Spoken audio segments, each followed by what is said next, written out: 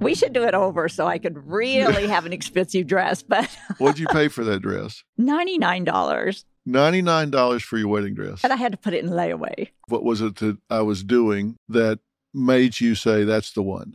You were trying your best to prove to me you did not need me or anyone else. You were fine all by yourself. Oh, is that how I sound? I'm not ever going to change. Yeah, I'm not ever going to change a number. I've always thought that you could change the world. God, I'm glad we're getting this on tape. The first page of a book never tells the full story. And those news alerts and headlines, like the ones we get on our phones, don't even scratch the surface of what the story is really all about. Stories are like people, multi-layered and complex. It takes some digging to find the truth, but when we find it, it can change our world. We like to dig. The news on Merritt Street. Essential television.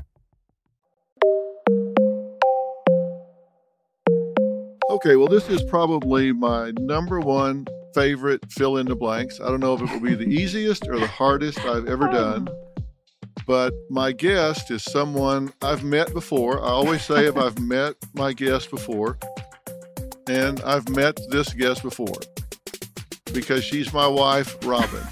So why am I choosing to do her now? Do her? That doesn't sound right, does it?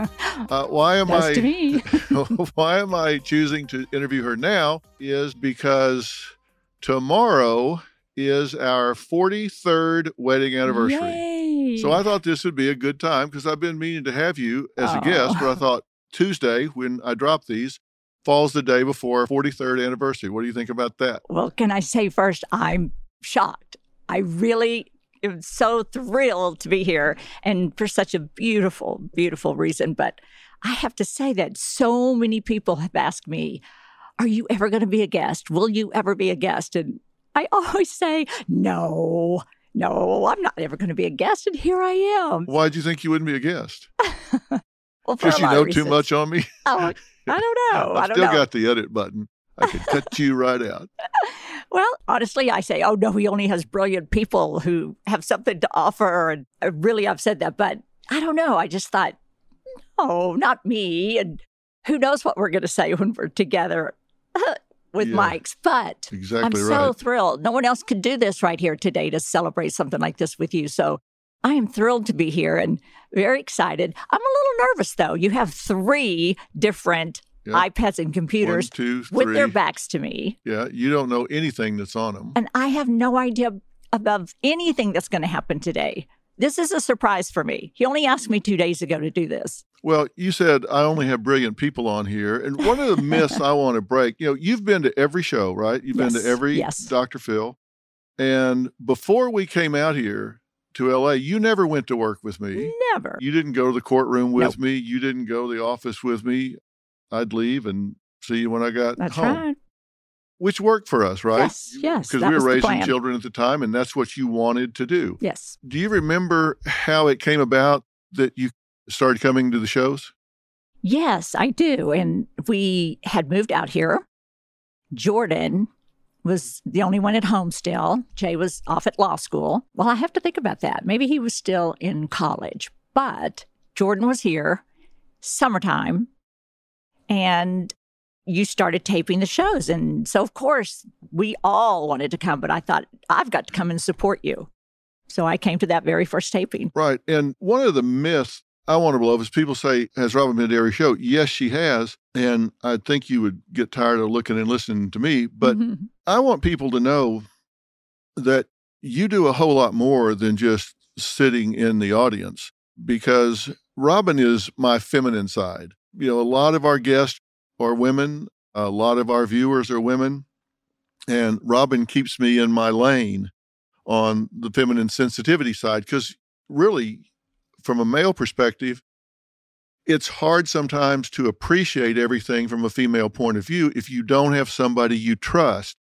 I prepare these shows really in depth, and Robin is right by my side when I prepare them, and she reads those books like I do, and she'll say, now listen, you don't want to go here. You don't want to be saying that. You need to consider this point of view. So she's really helpful in putting the shows together. And as the years have unfolded, you have emerged as, number one, our point person in our philanthropic things. Yes. Because you've created When Georgia Smiled, which is our premier philanthropic endeavor. And you have also emerged as one of the leading ambassadors in the fight against domestic violence and victims of sexual abuse, men, women, and children.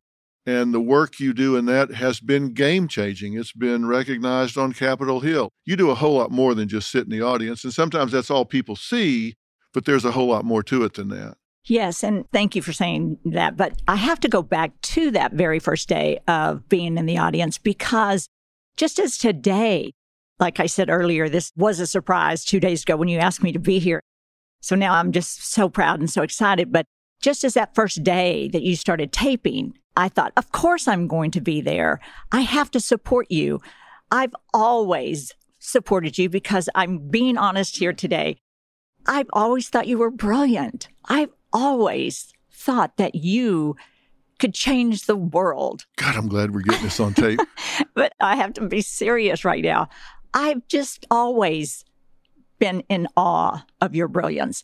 And when you were starting this show, this was a huge change in our lives and our family and just everything about our entire life. And so, yes, I had to be here on that first day. I had to support you and our life change.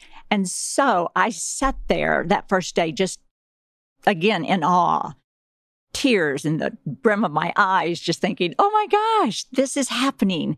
And I will tell you and all of your listeners, every day for 17 years, and now you're starting your 18th season, I still sit on the edge of my chair and I never take my eyes off of you because I listen to you as if it is the first time I've ever heard you speak, as if I don't know what you're going to say. But honestly, most of the time I finish your sentences, but I can't take my eyes off of you. I can't stop listening. I don't know if that day is ever going to come, but I don't think it will. Well, a lot of times you don't know what I'm going to say. It's true. That's for sure. But coming up in the first cycle, we're going to hit 3,000 shows. Wow. You've been there for every one of them. Yeah. What did you think was going to happen when we came out here? Did you think we would be here 18 years later?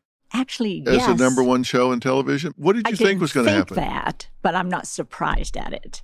I didn't think that. But did you think we'd do this for a while or No. forever? Or what did you think? I really thought we'd be here forever. I thought this was a positive change in our life. I've always trusted you.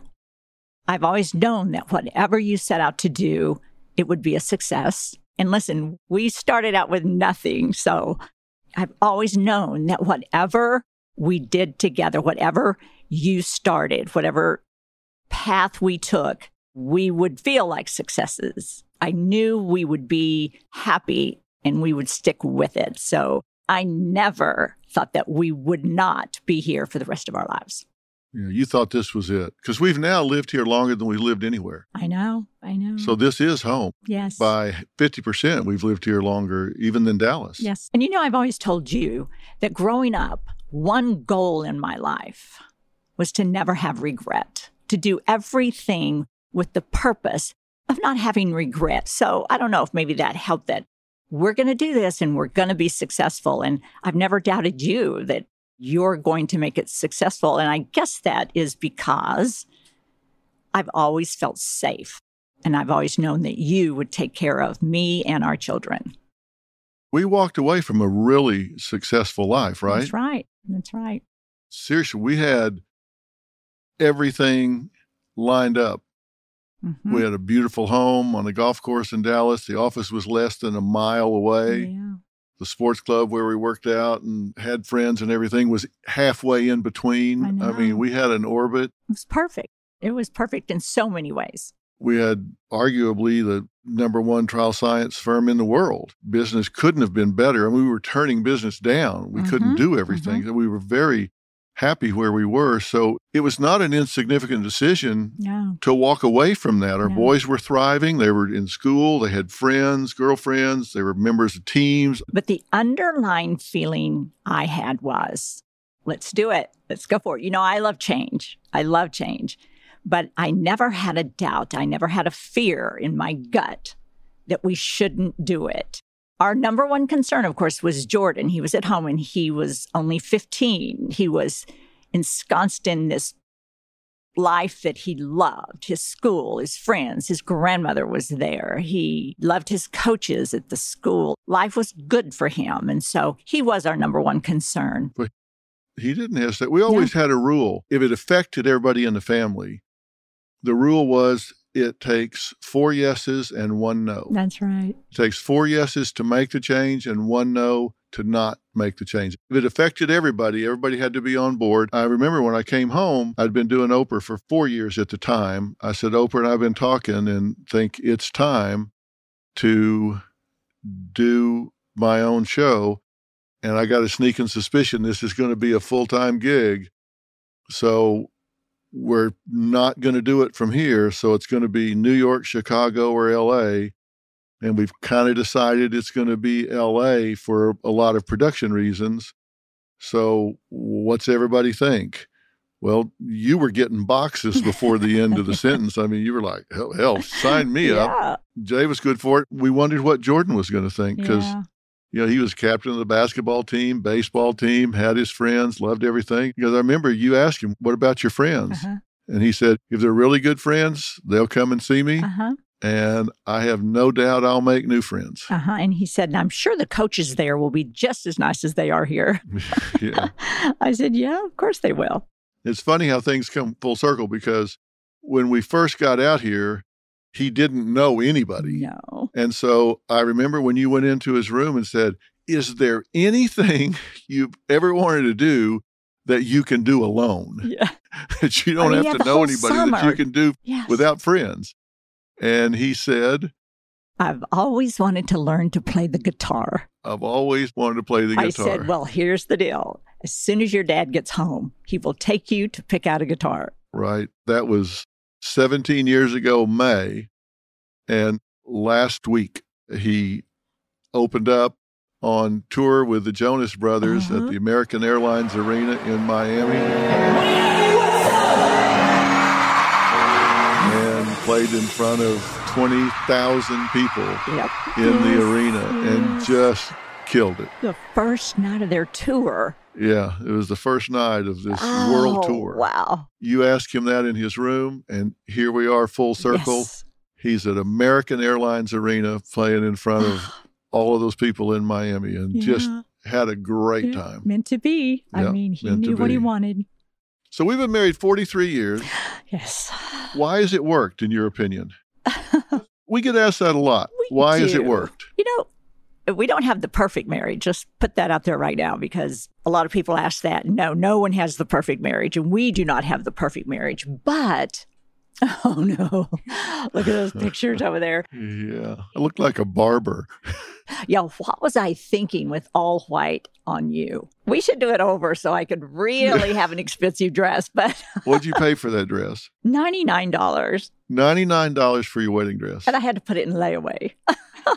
You did put it in layaway, didn't you? I did. How much did you pay a week? $5. See, everybody listening probably don't know what layaway is. They probably don't. Because we're older than almost everybody we know.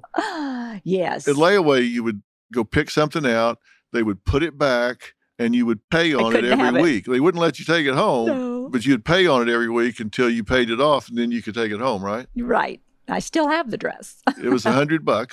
Yes. And I guess an all-white tuxedo must have been cheaper than a black one. Well, hell, I rented it. I know. That's what I'm saying. It must have been cheaper to rent white than it was a black one. Yeah. Went down to Mr. Tuxedo and rented it for 3 hours. Or we begged an ice cream man to loan it. Yeah. But, why has it worked? Because we did our homework. I hate to sound like I've sat in front of 3,000 shows, but we really did do our homework. And, this is just something I thought of just recently because someone was asking me so many questions about Bull. She knew it was based on your company that you created before we came out here. And she said, well, tell me exactly what it was about. I said, well, courtroom sciences. It was to teach witnesses on the stand to tell the truth, to testify effectively. She went, oh, very interesting. And something just kind of came to me because she started asking about our marriage. This was not an interview. I said, you know what? Something just came to me. I said to her, I think those first 3 years we were dating, I was actually learning, teaching myself to be his wife effectively. Yeah. Because those 3 years we spent learning about each other, asking the right questions.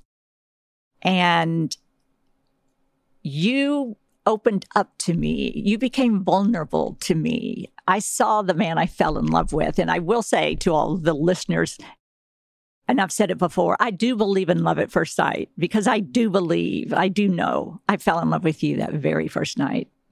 Even though you were really kind of grouchy and you were really kind of not warm and fuzzy, but I was sick. You had been sick, true, but I fell in love with you that first night. So we did spend 3 years getting to know each other, and you did become vulnerable, and you did really tell me the things that bothered you and the things that didn't bother you. And I'll never, ever, to this day, forget them. And so because of those conversations that we had, I entered the marriage knowing what buttons to push if I really wanted to upset you. I've never pushed those buttons because you were vulnerable. You told me what buttons to push. Well, now I'm curious. What was one of the buttons that you don't push? I'm writing this down. There was a certain person you wanted me to never compare you to. That's true. But I've never done that. That's true. So there were buttons that, because in those vulnerable moments, you told me things, and I have made a choice never to do those because I know in my heart I could do that and I could upset you. Why would I do that? And you did tell me those things that touches your heart or makes you happy or what you need to know I love about you. Truly a list. And I choose to do those things. Well, one of the questions, because I was asking Carla Pennington is the executive producer of Dr. Phil and, well, really everything. She is truly the brains behind the no. Yeah, definitely. Dear friend of Robin's as well. So I was asking her, what do you think we should talk about? And one of the questions she wanted us to talk about is, what was I doing and what were you doing when we fell in love? What was it that I did? What was it that I was doing that made you say, that's the one? You were trying your best to prove to me you did not need me or anyone else. You were fine all by yourself. And I just thought, no, you need me so much in your life. You need me. You just don't know it, but I'm going to prove it to you. What do you mean I was trying to? You just weren't real warm and fuzzy. And you were like, I'm on a mission. I have a goal in life, and it doesn't include anyone. Well, yeah. So that was your thinking? Yep. I thought, he's tried so hard to convince me he's fine all by himself. He doesn't need to be married. He doesn't need children. Well, oh, my God. I was okay with not having children. I said that. I don't need children. I'm like, right. And if we ever have them, don't expect me to take them anywhere with me. I won't babysit. Oh, is that how I sound? I'm not ever going to change. Yeah, I'm not ever going to change a diaper. I'm not ever going to drive anywhere with them. Look at them. I think this has gone on off. So like thank putty. you for joining like us this week on Fill in the Blanks. Are we still on? Hey, he's like putty in their hands. It's like, now, Mom, be nice. They're good boys. That's always what I get. If I say, hey, hon, could you ask Jay or Jordan to not like burp in their grandmother's ear? Oh, they're good boys. They are good boys. They sure are. They're perfect. Yeah, You're speechless, aren't you? Ask me some more questions. Well, I'm going to answer the question, too. I thought it was your spirit. I thought you were really kind of spunky, smart. Yeah. Which I found very entertaining, actually. I like that. Because I know we broke up at one point. Yes, we did. Actually, you broke up, kicked me to the curb. So I would go talk to some other girl. Then I'd get rid of her and go home and call you and talk to you for 4 or 5 hours. Yes. And I thought, what am I doing? Yes. If you only had any idea that when you were out talking to that other girl, well, I was talking to your mom, and she was helping me set up little tricks. Yeah, I actually do know that now. Okay. Well, good for you. So we've been married 43 years. We've been together for what, 47? 46 and a half, almost 47, yes.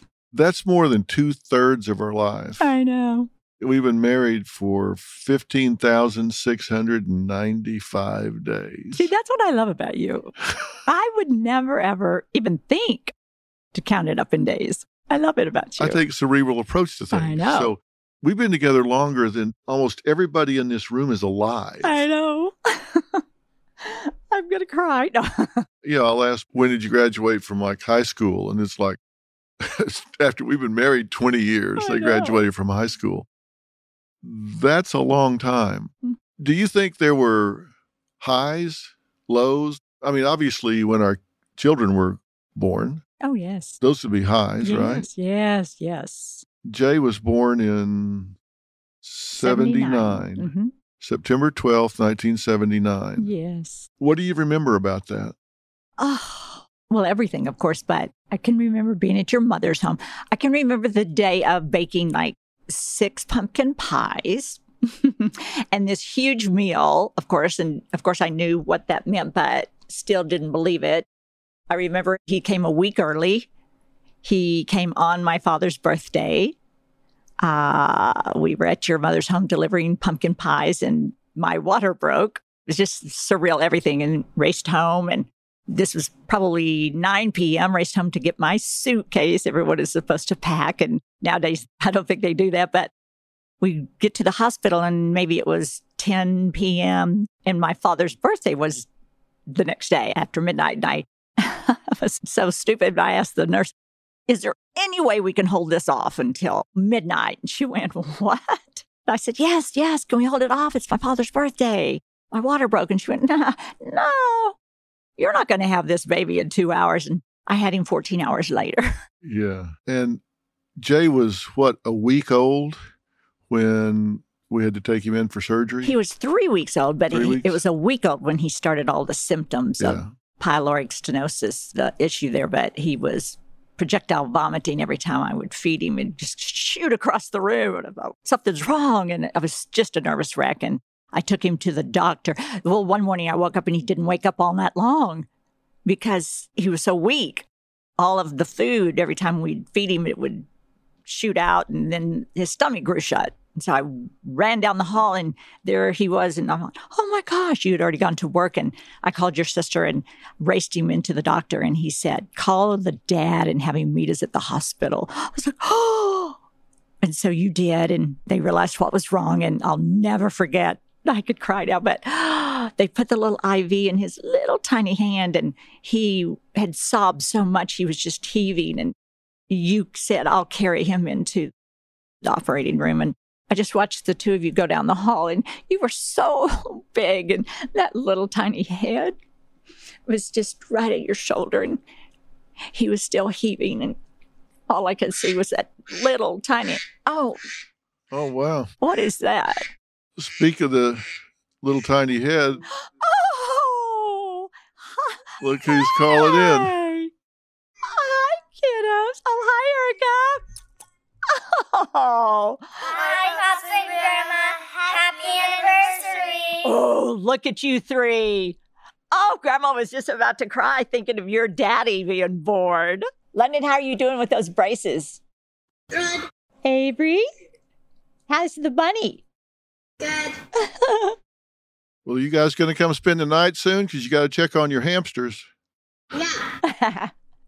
Oh, that's so sweet. Oh, look at Kitty. Hi, Bazan. Pops and Grandma? So cute. Have you gotten your new kitty yet? Not yet. Not yet. Oh, that's so sweet. I will say something about this family. We love animals. We love animals. We would have a lot more of them if I allowed it. We'd have every kind you could imagine. The last one they wanted lately is ducks in their backyard. Oh, now that would be really cute. Really cute. I vote ducks. So, London, when you come over, are you going to go play golf with Pops again? Yeah. We had fun, didn't we? Yeah. You're a golfer. Yeah, he is a golfer, I'll tell you what. And while y'all do that, Avery will bake a cake again. What'd you bake with Grandma? A chocolate cake. Yeah, a 3-tiered cake. Yeah, she picked out the 3 sizes.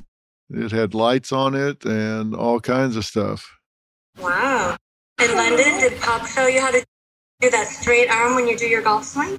I was very impressed. He was impressive, and he did a Happy Gilmore for his dad. We got back and ran about 20 yards to the tee and hit the ball. Was so cute. So Jay's with Jordan, right?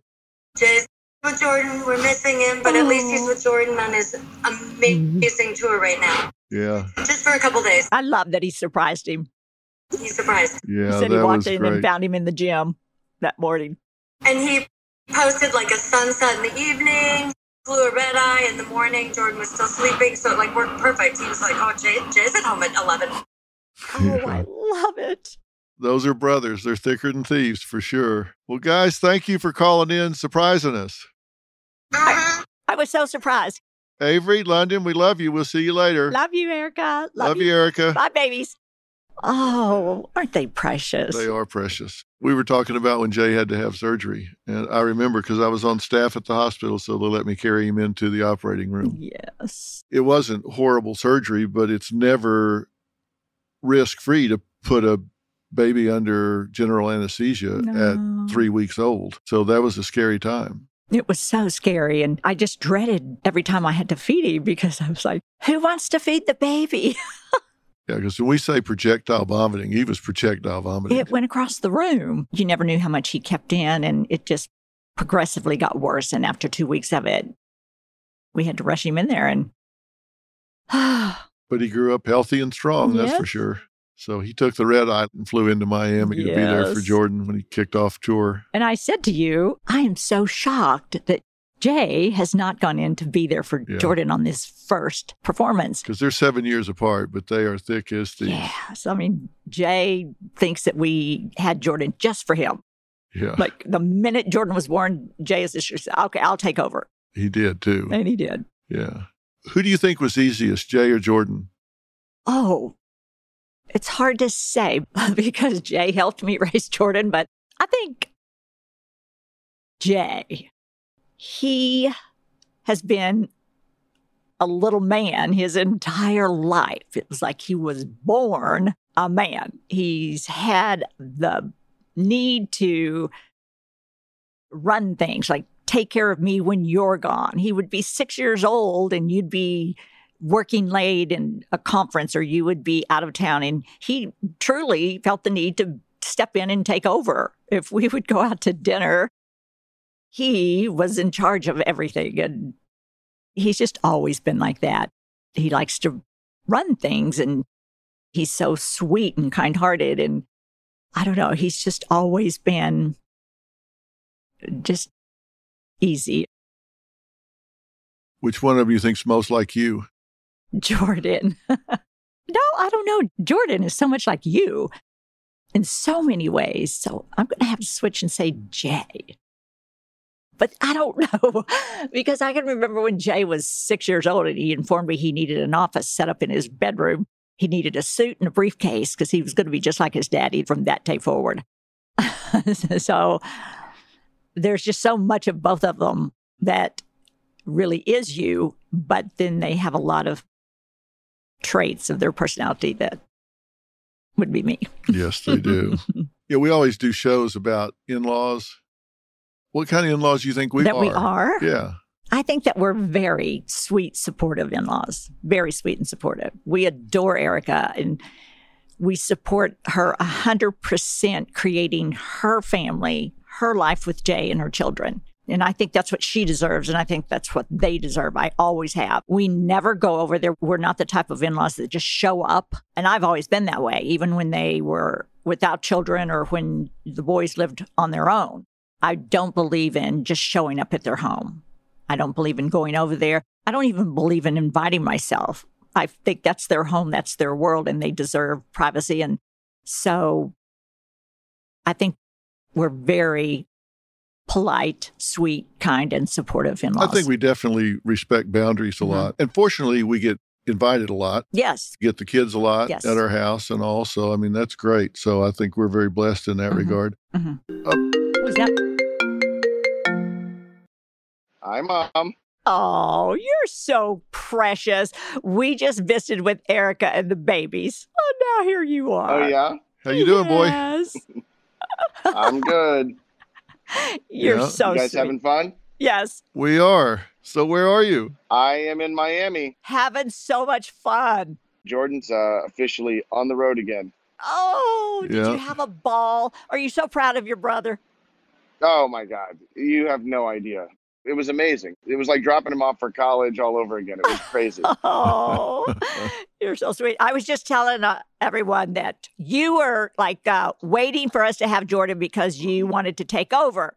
And you did. You've been like his father, best big brother, but we had him just for He's you. amazing. Standing there watching him on stage was one thing. Then turning around and watching all those people watch him on stage was something completely different.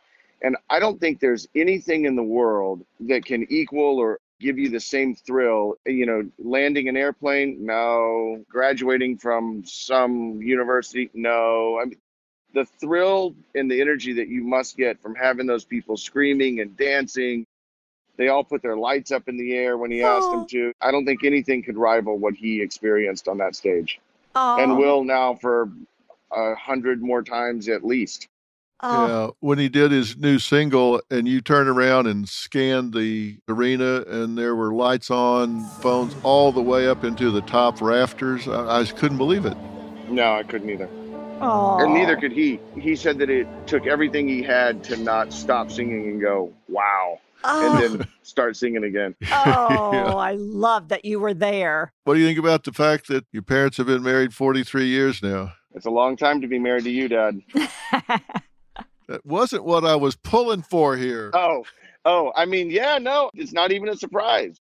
Yeah, there you go. Because your mom is like a champion. That's right, exactly. I'm a guest today on his podcast, so I'm very proud. I know, it's a very distinguished list of people. I know. 43 years is a long time, but you got to admit, it's been a pretty good ride for you as a kid. Yeah, no, I have zero complaints. Good answer. Except for that time when I was 14 years. No. Oh, what happened? The mic just went dead.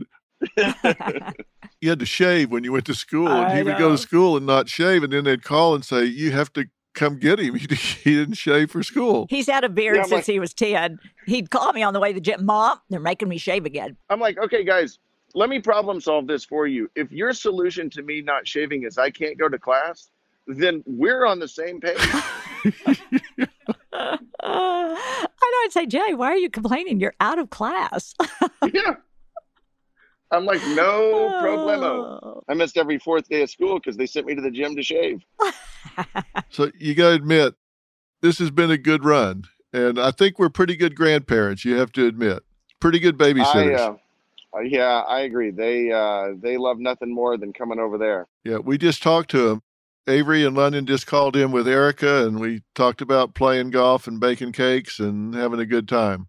Oh, it has been a family-oriented summer. I spent 4 hours floating in the ocean a couple days ago, teaching them all to wakeboard, and they've baked dozens of cakes. And I got to say, I'm going to save that picture of you in London playing golf forever because that form was perfect, I might add. Yeah, he really nailed it. Yeah. He really did. And he ratted me out about the 57, said we did a burnout with a fishtail.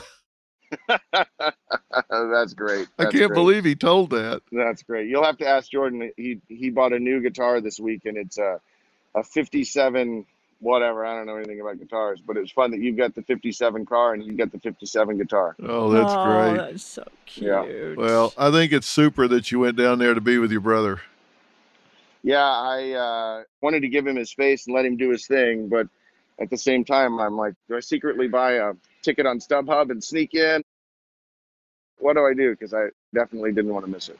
Yeah, he wanted you to be there for sure.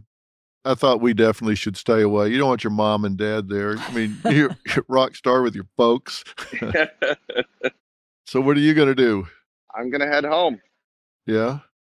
Well, thanks for calling in. Guys. I love you, Yeah, baby. I'm excited to do so. Love you too, Mom. Congratulations on 43 years. Thank you. All right. We love you, boy. Love you too. All right. See you later. Bye, guys. Bye. Travel safe. So cute. You know, we've been together so long that through our marriage, we've lost all four of our parents. Yes. We lost your mother 1st. Mm-hmm. Then who was next? Was it your dad or my dad? It was my dad. Was it your dad Yes, next? it was my dad. And then my dad. Yes. And then my mother. Oh, she was such a sweet, sweet woman. You know, when I lost my mother so suddenly and you called your mother, she loved me so much and told her what was happening and where we were, that we were at the hospital. And she rushed there to see me, and she walked in. And the moment she saw me in such distress and so upset, she had a heart attack. We had to check her into the hospital. Yeah.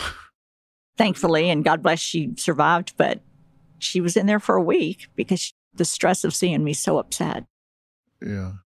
Because that was a shock. It was. We lost your mother instantaneously without any warning whatsoever. I was on the phone and she passed, and I thought we'd just been disconnected. I have to tell you, that was definitely a hard time for me with you, because in the time how long had we been married at that point? At that point, we had been married maybe 9 years. Because I think that was the first thing that I hadn't been able to fix. You tried. We got to the hospital and we were in the emergency room, and I was on staff at that hospital as well. So I was in the trauma room with her. And when they called it, we had you in the doctor's lounge with family down there. And when I had to walk from that trauma room down to the doctor's lounge to tell you I couldn't fix this one, she didn't make it, that's the longest walk I've ever taken. Yeah, I can't imagine, because she was so young and you knew how much I loved her. Yeah, that was tough. It's tough. It was tough. Because she was so vibrant and alive.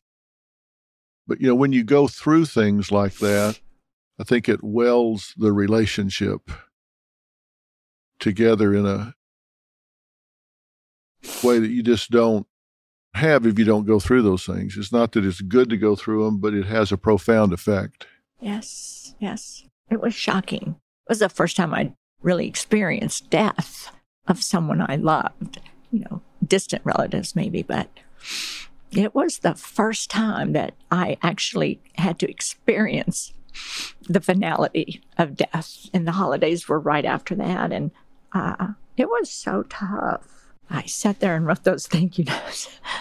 I'm just kidding. I'm not going to bring that up, but, No, you can bring but it that's up. how we It's got. all right. That was a pivotal moment in our relationship. But we've grown through and learned through a lot of things. Yeah, what she's talking about is she had gotten really, really depressed, obviously, when she lost her mother, and was just really kind of down for the count. And what really got her up out of bed was she just felt the absolute need to write notes to all of the wonderful people that had been so nice and supportive. So she got out of bed and she went into the dining room table and sat there and wrote out handwritten personal notes to every single one of them. For like 3 days. Yeah, for 3 days. There was a bundle of them, and she finally finished, and I think felt better for it. And I was leaving to go to the office, and she gave them to me to mail, and I played tennis every day of my life, and they wound up in my tennis bag, which I didn't get in that day because weather turned bad, and it stayed bad for like ever. I mean, really, it just turned bad. It rained for like 2 weeks, some horrible amount of time. And then it finally broke, and she went to look in my tennis bag to make sure I had everything I needed. And there were those thank you notes that I had every intention, but I didn't get in the mail. I let her down. I didn't send those notes. And I felt like that big. And when I saw you with that look on your face that you felt that big, I went, it's okay. Did I not? No, you did, went, which made me feel even worse that you were so big about it. No, I said, oh, why did I say that? I'm so sorry. It's okay. It's okay. You said, I will personally drive to everyone's home and hand deliver them and tell them it's my fault. And I went, no. Then I started feeling horrible. Like, no. Just put them in the mail today. Get them tomorrow. I did call a bunch boy, that was of a them. learning lesson for me I in did so call many a ways. bunch of them. Yes, said, I even listen, because you had seen somebody at the store and they didn't mention the note. it just didn't matter at that point. I thought they do. It was more of something I guess I needed to grieve, but it was a pivotal moment for me then too. Yeah, me too. It's more important that you know that it's okay than they know, because enough time had passed. So, Yeah, I felt horrible. I felt like the biggest in the entire state of Texas. And I hated that. I just felt terrible. Still feel terrible I still feel terrible about it. I feel more terrible. Okay, you win. Good. I love to win. You definitely win. You know, when I thought about that again is when my dad died, and he and my mother had been married 53, 54 years. Yes. And the hardest thing in the world was to tell my mother, because my dad had gone to teach Sunday school and died at the front of his Sunday school class. Yeah. And you're the one that told my mother, Mm-hmm. because I was racing over there and I was following the ambulance to the hospital. And about halfway there, they turned their lights off Mm-hmm. and stopped driving fast. Mm-hmm. And I thought, well, not too hard to interpret what this means, but you're the one that called her and told her. I was over there. I had gone over to her you home. were there? And you said, don't let her come yet. Let's see what happens. And stuff. So I said, let's just stay here and wait. And then you asked me to tell her. I was like, okay. It was tough, but Yeah. I think I was people supposed to be ask the one. how we've been married for 43 years and gotten along and all that. It's because we've been in the trenches together. We've been in the foxhole together. Yes. We've dealt with those things that are the things that truly matter and dug out from those things. And I think that's the glue, right? Mm-hmm. That's right. It's the highs and the lows, and those are the things that are really there. I mean, Jay, when he was sick, and the most scared I've ever been in the 43 years that we've been married. Do you know when it is? No, tell me. You know me, I don't get scared. I don't get anxious. I get on task. Yes. I've crashed airplanes, and if you ever find me dead in a field in an airplane, don't think I died scared, because I didn't. I died busy. Mm-hmm. That's just not the way I react. But the most scared I've ever been was over Thanksgiving when Jordan was in junior high, that they call now middle school. We took him in because he had something wrong with his leg.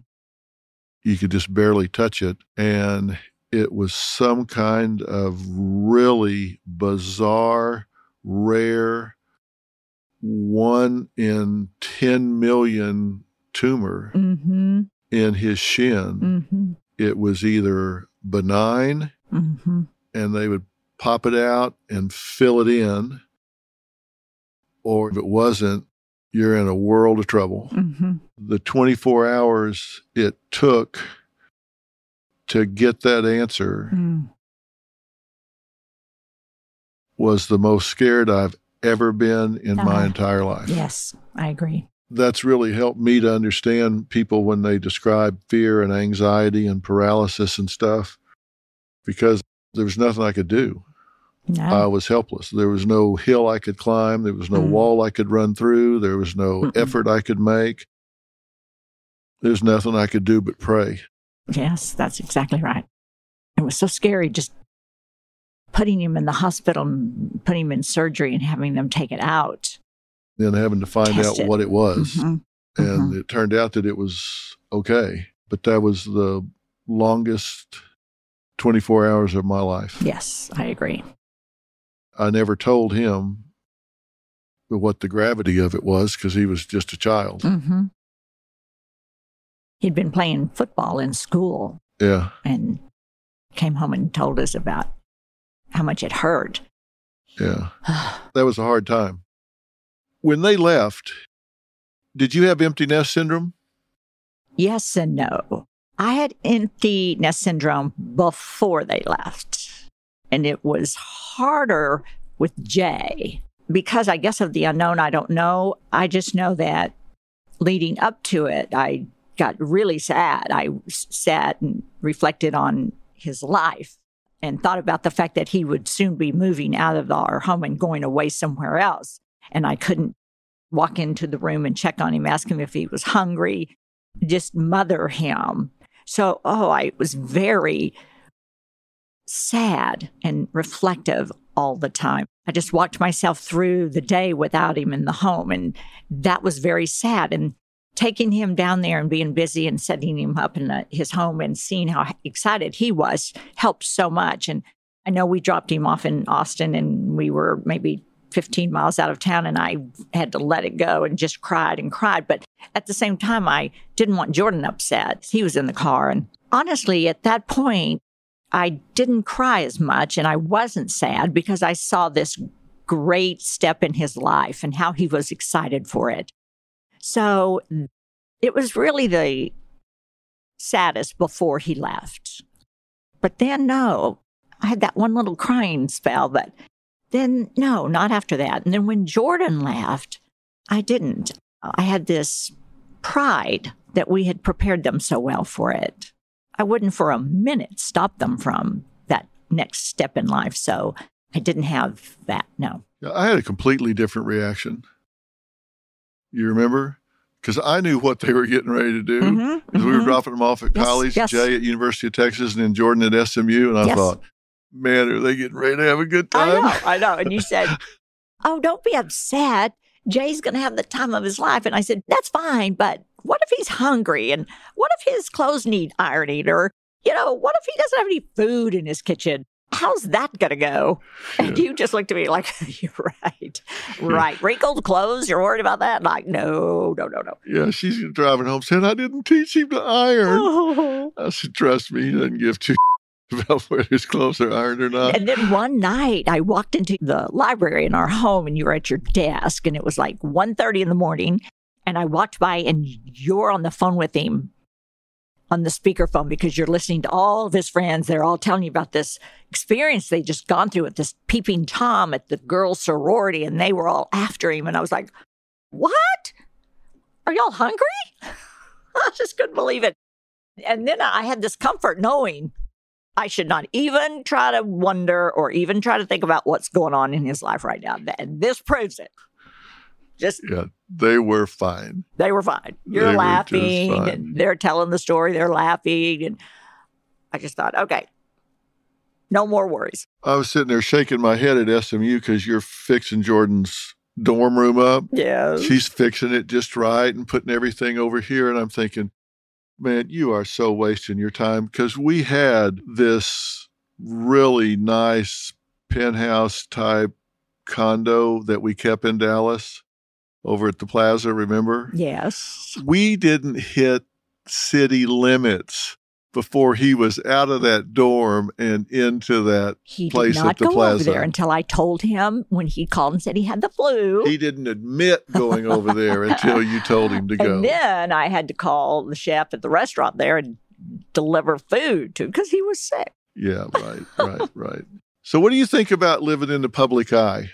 Because she grew up in Duncan, Oklahoma, small town. Her dad had the driving range in Duncan, Oklahoma. He was the golf pro there. A driving range in Duncan, Oklahoma is a pasture with some golf balls at one end of it. And I'd go pick them up on And they didn't have a tractor to pick them up, right? That's right. Did you put on a helmet or anything? Or did you just Well, no, get it out there was with before it opened on Saturday mornings. We all had to go out there. Did you get a wagon or take bucket? What did you do? Buckets. We had to take buckets. And then my father would drive a little cart with a back on it and pick up the buckets that we filled. We'd just drop them, and we had to carry 2 at a time. And then he'd give us one when we ran out. But yes, we had to walk that whole thing picking up balls. I took my time, but I hated it. That was your job on Saturday morning? Yes. To walk that pasture? Yes. He did know there were snakes out there, right? Oh, stop. Don't even go there right now. Are you serious? Do you think there were? In Oklahoma? Yes, but it was a driving range. It was a business. Oh, the snakes. No. Oh, this is the driving range. I shouldn't go here. They're going to be playing golf. I don't want to interrupt it. Are you kidding me? Well, I know they don't think that, but I never thought that. Thanks for telling me. There's snakes all. They have a rattlesnake hunt in Duncan, Oklahoma. Oh, my gosh. Well, I Every didn't year, know it. They Now hunt I'm all the just sick. rattlesnakes. Did you wear gloves? Yes, I wore gloves. Boots? No, I don't think I wore boots. Oh, my God. Okay. Oh, man. So the big difference between picking up golf balls in a pasture in Duncan, Oklahoma to living in the public eye for the last 20 years. What do you think about that? It's different, but we don't go out much. But yes, we're in the public eye, and I'm fine with it. We don't go out much, but when we go out, we go out. Yes, we do. And we're in the public eye. Honestly, it's okay. We've adjusted. I have to give a lot of credit right now to Oprah. I honestly believe that without her, it would have started differently, because she would call all the time and prepare me and tell me what to expect. And again, I welcomed this change. People love you. That's another thing when we are out in public. People love you so much. So it's not like we're confronted with negativity when someone comes up to us. Sounds like I have on rose-colored glasses right now, because yes, there's a lot of negativity out there when it comes to tabloids and false reports and that kind of thing. But I learned to live with that, because I know in my heart what's true. And I'm proud of you, and I'm proud of why we're here. It was a decision we talked about, thought about, made the decision, and I've embraced it. And I love our life here. But it is different. It is very different. Yeah. So how do you think you've changed over the last almost 50 years that we've been together? Well, I've become a stronger woman. I've become more focused on the new endeavors we've taken on. I believe I've set goals, and I don't stop until I get there. And I'm proud of the roles I've taken on as a woman, a wife, and a mother, and a grandmother. I'm very satisfied with how I've lived my life. You do a lot of different things. I've always thought of you living in phases. Like, you thought you were put on this earth to be a mother, and so you wanted to focus on kids and family and put other things on hold. And then when the kids were up and gone and you knew they had traction and were successful, then you turned to other things. You know, you've written 2 New York Times bestsellers, #1 bestsellers. You have a very successful business. You've been very active philanthropically. You've done all of these things that you didn't do before because you had other priorities. True. And when those things were done, then you said, okay, my turn. I'm going to do some things I'm passionate about. And so I've watched you be passionate and very successful as a mother and wife, and then be very passionate and successful as a businesswoman, a philanthropist, and a television personality, and all of those things. So I kind of think, is there anything you can't do? Oh, and I have to stop and say right now that when you describe wife and mother, my focus there, it's true. I really grew up wanting to be a wife and mother. And I've said numerous times, I do believe I was put on this earth to nurture a family. And God bless you for allowing that to happen and coming into my life. Also, I can not even tell you what age, how long I always knew a focus of mine was to nurture myself, take care of myself. Yes, my family and my role as the matriarch of the family was always what I believed was the reason I was put on this earth. But I think back also that I never, ever felt that I wasn't as important. And I'm glad for that. I'm happy about that now. I look back and realize that was the stepping stone, or that was the rock that allowed me to be a success as a wife and a mother and everything I do in my life. That if I had not believed in myself, believed that I could do it, I don't think I could have done it. Well, obviously, we're financially comfortable at this point in our life, fortunately. Don't you agree that we were just as happy in a one-bedroom apartment in Denton, Texas, as we are now? Oh, yes, yes. I don't think it has anything to do with money. I think when we lived in Denton and I was riding a 10-speed bike to school and we were living in a one-bedroom apartment with Zip, exactly. I thought we were just as happy then as we are now. I completely agree. I was driving that 62 Comet that I paid $225 for. And I didn't know. I mean, I knew there were nicer cars, of course. I knew there were better cars, but I wasn't sad I didn't have a better car. I didn't sit around going, this is not what I dreamed of. No, I thought I was living in a castle with you in that one-bedroom apartment. No, I never thought that we suffered, ever. Yeah, because I remember I'd come home at night, cut through that field on a 10-speed bike, That's and right. you'd be there waiting Were when I there came snakes in that? Well, if they were, they had to be fast because I was coming through there fast. Yes, yes. And I was always sitting at the end of the complex there, at the end of our row of apartments on the steps with a glass of iced tea waiting for you. Yeah, and that was a long time ago. And I still fix that glass of iced tea when you walk in the door. Yeah, that's right. But we were happy then, just Yes, like we are now. Yes, we were. I have something else here What? to share that just came in. Hey, Mom. Sorry I'm not home. I feel like I want to wave. I'm touring the country. But I wanted to say happy anniversary. And, glad it worked because I'm here. So, good job. Love you guys. He couldn't call in, but he sent in a video. Can you see it up there? I see it up there. He So looks there like you've heard he's from everybody tired. now. Yeah, well, he's probably been up a while. You should save that voice. That was so sweet of him. Yes. That was so sweet. Good job, Jordan. You're a doll, Philip. You're just a doll. You did that. You got all that done.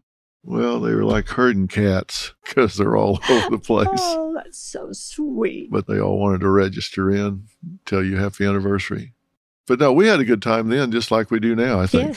Yes. Different phases. We've lived in different houses, different cities, Yes. different challenges, but Yes. we've always found a way to make it work That's and to laugh and have a good time every step of the way, just like we do now. That's right. And I suspect we'll continue to do so. That's because we want to, We've always Yeah. wanted to. It's been what we want. You suspect we will? Yeah, I suspect we will. Yay! Yeah. You picked me out early on. Yes, I did. Yeah. Yes, I did. First night. First night, Yes, first night. I took her horseback riding on our first date. No, you And didn't. it went really well Don't until be nasty. You did not. I did. I took her horseback riding, and it went really well until I ran out of quarters. I was thinking, where'd this come from? No, you I didn't really didn't. take her horseback riding. You took me up in your airplane. I did. She'd never been in an airplane before, so I Ever, took never, her ever. flying. It was at nighttime, which was bonus. It was beautiful. I was scared. And then you got tricky and started doing all these circles. And then you started like up and then down. It's like, oh my God. I told you before I did it. You wanted to see how tough I was. And I was pretty tough because I didn't throw up. No, you didn't throw up, but you came close. I know. Yeah. Well, there's certain things we've learned not to do too, right? So true. You don't coach Robin. No. Are you about to make me mad? No, I'm just saying you don't coach you. We don't play tennis together. That's so true. Coaching Robin is like baptizing a cat. If I ask to be coached, You it's just okay. don't do it. It's like trying to put a cat in a bucket. You don't do it. Hey, listen, that's so true. I'm not going to argue with you. But if I ask to be coached, coach me. But if I don't ask to be coached and you step up and start coaching me, that's not going to work. When you ask, you got to coach you just right. No. If I ask, then you can coach me. Men and women are different. Well, but you started this out by criticizing me No, not being I'm able just, to coach. No, I'm me. just saying you just learn about each other. That's true there. That's true. Right? Mm-hmm. Let me just tell you about coaching. Don't ask Philip to coach you. There you go. So, okay. Why? Well, I guess anyone else could ask you, but I'm not going to ask you to coach me because you get so critical. I told you to do it this way. Yeah, that's what I mean. You got to coach you the way you want to be coached, which is fine. Just nice and sweetly, you could say, sweetheart, hon, I didn't tell you to do it that way. Yeah. I said, do it this way. But men and women are just different. That's true. That's You true. know, if men go to a party and they see somebody in the same outfit, they're like buddies for life. Women, completely different, right? Some women, yes. I actually don't mind that. I think it's fun and it's kind of funny. And I go straight to that person and go, look at us. We both have great taste. Yeah. But there's differences. You're right. But we've accommodated, And right? we learn quickly. Yeah. Married men live longer. Really? Yeah. They're just more willing to die. They Ew. do live longer. You set me up. Okay. How else are we different? Well, you like shoes. I love shoes. I'm not going to I didn't deny understand that from the minute we got married. I mean, she likes shoes. I thought you can go to a bowling alley and get a pair for $2. it. Exactly. He's going to wear bowling shoes every day. Well, I got 2 pairs of shoes. That's enough. I was one pair I'm wearing, another pair can stand by. That's not true. You have more than 2 pair, but I'm not going to argue Well, with you that. bought them. I love shoes. Yeah, you do love shoes. Just the other day, you walked by my closet. I went, don't come in here. And you went, why? And I said, I'm just going to say it now. I'm a spoiled brat. And you went, it's all my fault, and kept walking. Did you not? Yes, I did. Okay. I didn't say, yes, you are. I just know. said it's my fault. I said, oh, well, then come back. Yeah. So you've got something new you're starting, Yes. which is a podcast called what? I've got a secret. Here's what's really cute, I think, is you said, I think you should do a podcast. And I said, oh, okay. And you said, just decide what it is you want to talk about and then think of a name. So I could remember coming home one evening and you were sitting there, we were having dinner and you were serving something on my plate. And I said, oh, I've got a name for my podcast. And you said, what is it? And I went, no, you have to be looking at me when I tell you. Because when you looked at me, I put my hands up to my mouth like I was about to shout something. And I said, I've got a secret. And you went, oh, and you loved it. And so, yes, it's called I've Got a Secret because it's going to be about everything. It's going to be about everything that any woman and man really would ever want to know. And I pretty much could stop right there, but it's going to be the secret to having the best sex.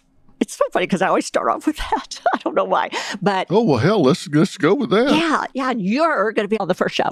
Okay, so it's the secret to knowing when to leave a bad first date. The secret to throwing the best dinner party. The secret to finding the right doctor. The secret to. So I encourage all women for any age, at any age, to send in questions because I believe that a lot of women are living the life they want to live. But they always have this one nagging, gosh, I wish I knew the secret too. And then my life would be perfect. Or some women may have 10 or 15, maybe even 20. If I only had the secret to this, my life would be perfect. I have this nagging pain, and it's not bad enough to go to the doctor, but I just wish I knew the secret to whatever. And I plan to have experts, well-known people that maybe all listeners can relate to with that issue. And just every podcast will focus on 1 or 2 subjects, and we will give so many answers to the secret that everyone wants to know. I feel like over my entire life period and the events that have happened in my life and the research I've done, because, I can't research things enough. I can't find out enough information about something that interests me. So I feel like I have the secret to a lot of things that are about child raising, about marriage, about everything that interests me. And so I'm not an expert at everything. I will bring in those experts, but I'll relate all of my personal experiences as well. And this is just a general podcast of every facet of your life, that if you knew the secret to one area in your life, 1 or 2 or 3, and then we'll expand on it and you'll go, wow, think of all this information I can apply to my life to live the happiest, healthiest, most fun, most interesting. I'm going to share this with my family. I'm going to share this with my friends. I had a friend just the other day asking, I need to know the secret to breaking up with a friend who just doesn't want to have fun anymore, or who has become a nuisance. There's just a lot of things people want to know, and I'm going to bring them the answer. You know the old saying, it's not a secret until you tell somebody? You told me that, and I love it. I love it. That's the thing. It's not a secret until you tell somebody, so you're going to tell secrets. That's right. To people. That's right. Because, I'm good at keeping someone's secret. If they need to tell someone, but they don't want it told to anyone, I'll keep that secret for you. But I'm not good at keeping my secrets. Like, I don't like to hold on to something that I think I could share with someone else and it might change their life. It doesn't have anything to do with Rob McGraw Revelation. No. But you're going to shoot it at your headquarters. I am. On Sunset. I have my office. She has a beautiful headquarters for RobMcGrawRevelation.com. We order things on her website, but the headquarters is on Sunset. That's right. It's a beautiful headquarters, and you're going to shoot it right there. Yes. I've turned an area of that office into a perfect spot for I've got a secret. It's going to be fun. All right. Now, you have to answer some questions. You gave me these questions and told me I should ask people these at the end of my podcast. Yes, fill in the blanks. So I'm going to ask you to fill in the blanks. You wrote some of these. Oh, I wrote. Some of them you wrote, some of them you didn't. Are you going to do this? Maybe. Okay. But first, before we go to those, what advice do you have for young couples or any couple if they're struggling or if they're just starting out to make it work? Because you've made it work, and I give you full credit. I always tell people you've made it work for 43 years. What's your advice to young couples to make it work? My advice is never stop visiting with each other. Never stop visiting and asking each other questions about each other and about them. How was your day? Who'd you spend it with? Just little questions like that. But then if you know that it's gotten to the point where you've changed, the dynamics have changed, have those long conversations, and always begin with that chip off your shoulder. Because when you have a chip on your shoulder, if you have that little edge, you're just not going to get anywhere. Take that chip off your shoulder, soften, have that desire in your heart to really make a change. If you can't do that, then you have to wait until you do. And if you can't, then you need to have that conversation. Because a couple must always have a willing spirit to make each other happy. And it starts with just a one-on-one conversation, and you have to get back there. You can't talk to someone that has a chip on their shoulder, resentment, anger, especially if it's for you. But I just think that's so important to always get back to where you were when it was just the two of you and you could be vulnerable and have that love between you that convinces each other it will always be you. It will always be you. I'm not going anywhere. It'll always be you. I would answer that question this way. We have always said, no matter what happens, whatever disagreement we may have, the relationship is not the stakes for which we play. A lot of people get in arguments and they say, well, I'll just get a divorce or what. That word has never been spoken in our home. And no matter what the debate is, we realize the relationship is not on the table. Whatever happens, when it's all over, we're going to still be together. We know that. It's never a question. It's never an issue. We don't hold it over each other's head. It's not that intimidation factor that, oh, this could blow the whole thing up. That's never an issue. That's not the stakes for which we play. And I think people need to decide either that's the deal or it's not. And if that's off the table, then everything else kind of shrinks in comparison. It's like, are you going to get a divorce over this? No. Well, then shut up. What difference does it make? Come on. It's just another day. Figure it out. So I think people need to decide. You're either married or you're not. So that's the way I would answer that. What's the best anniversary present I ever got you? You know exactly what to say. And I hope I can say it without crying.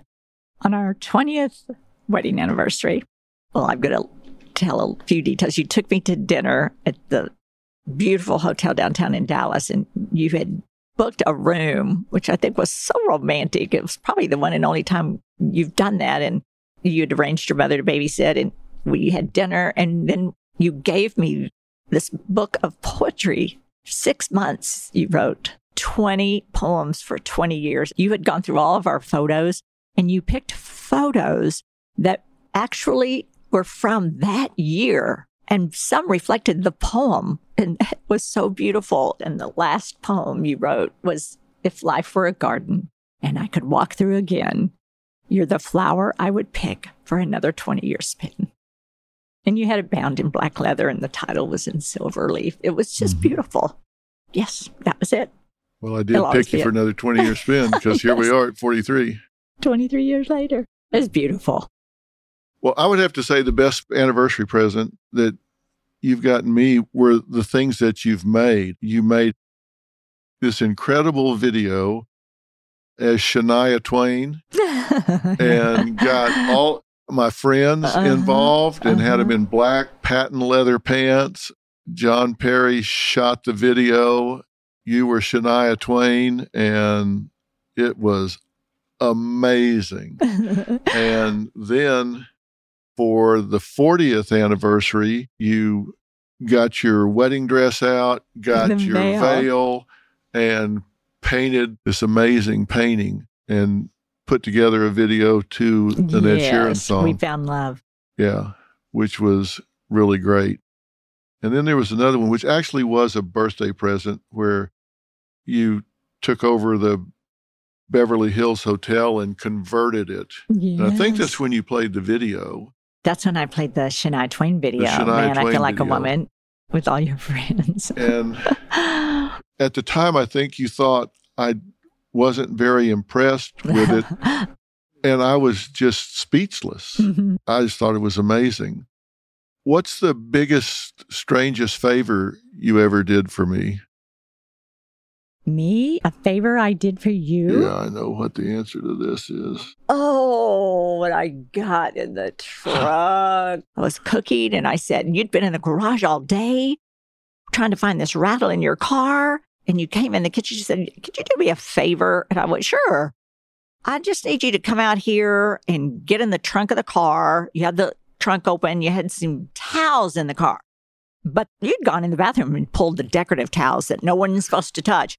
And you laid them out in the trunk. And you said, if you could just get in the trunk, I'm going to start the car. And maybe you could hear the rattle. I said, sure. But then you close the trunk, you get in the car, you start it up, and I'm like, what? And you back out of the garage, and I feel this bump. Now you've backed out of the driveway area into the alley. You drive out of the alley and drive across to this cul-de-sac from our house, right across, and you start doing circles in that cul-de-sac. I didn't know the trunk lid was going to latch. You were just supposed to hold it. I'm supposed to hold it. I'm screaming, stop the car, stop the car. It's throwing me all over the trunk. Finally, you stop the car. I hear you get out. You come around, you open the car trunk, and I'm like bleeding. Oh, come on. I have chunks of hair out. I'm crying. And you look at me and you said, did you hear anything? Oh. The trunk of course I didn't hear anything. I'm screaming and the trunk wasn't bouncing, supposed to latch. Bleeding. The trunk wasn't supposed to latch. It hit a bump and it latched. Who cares? See, you didn't even look at me and the blood, the hair got and everything. You just said, did you hear anything? Did you hear anything?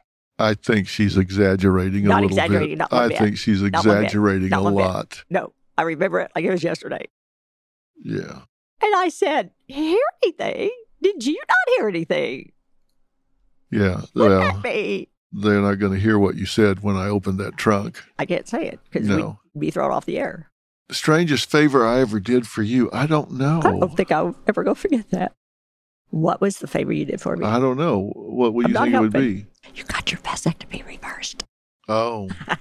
Well, you didn't ask for that. No, I didn't, but you knew I just wanted did it. That's the strangest favor I As a did. surprise. We could put that Yeah. under surprises. I got my vasectomy reversed And now we have little Jordan. because she wanted this one, Jordan.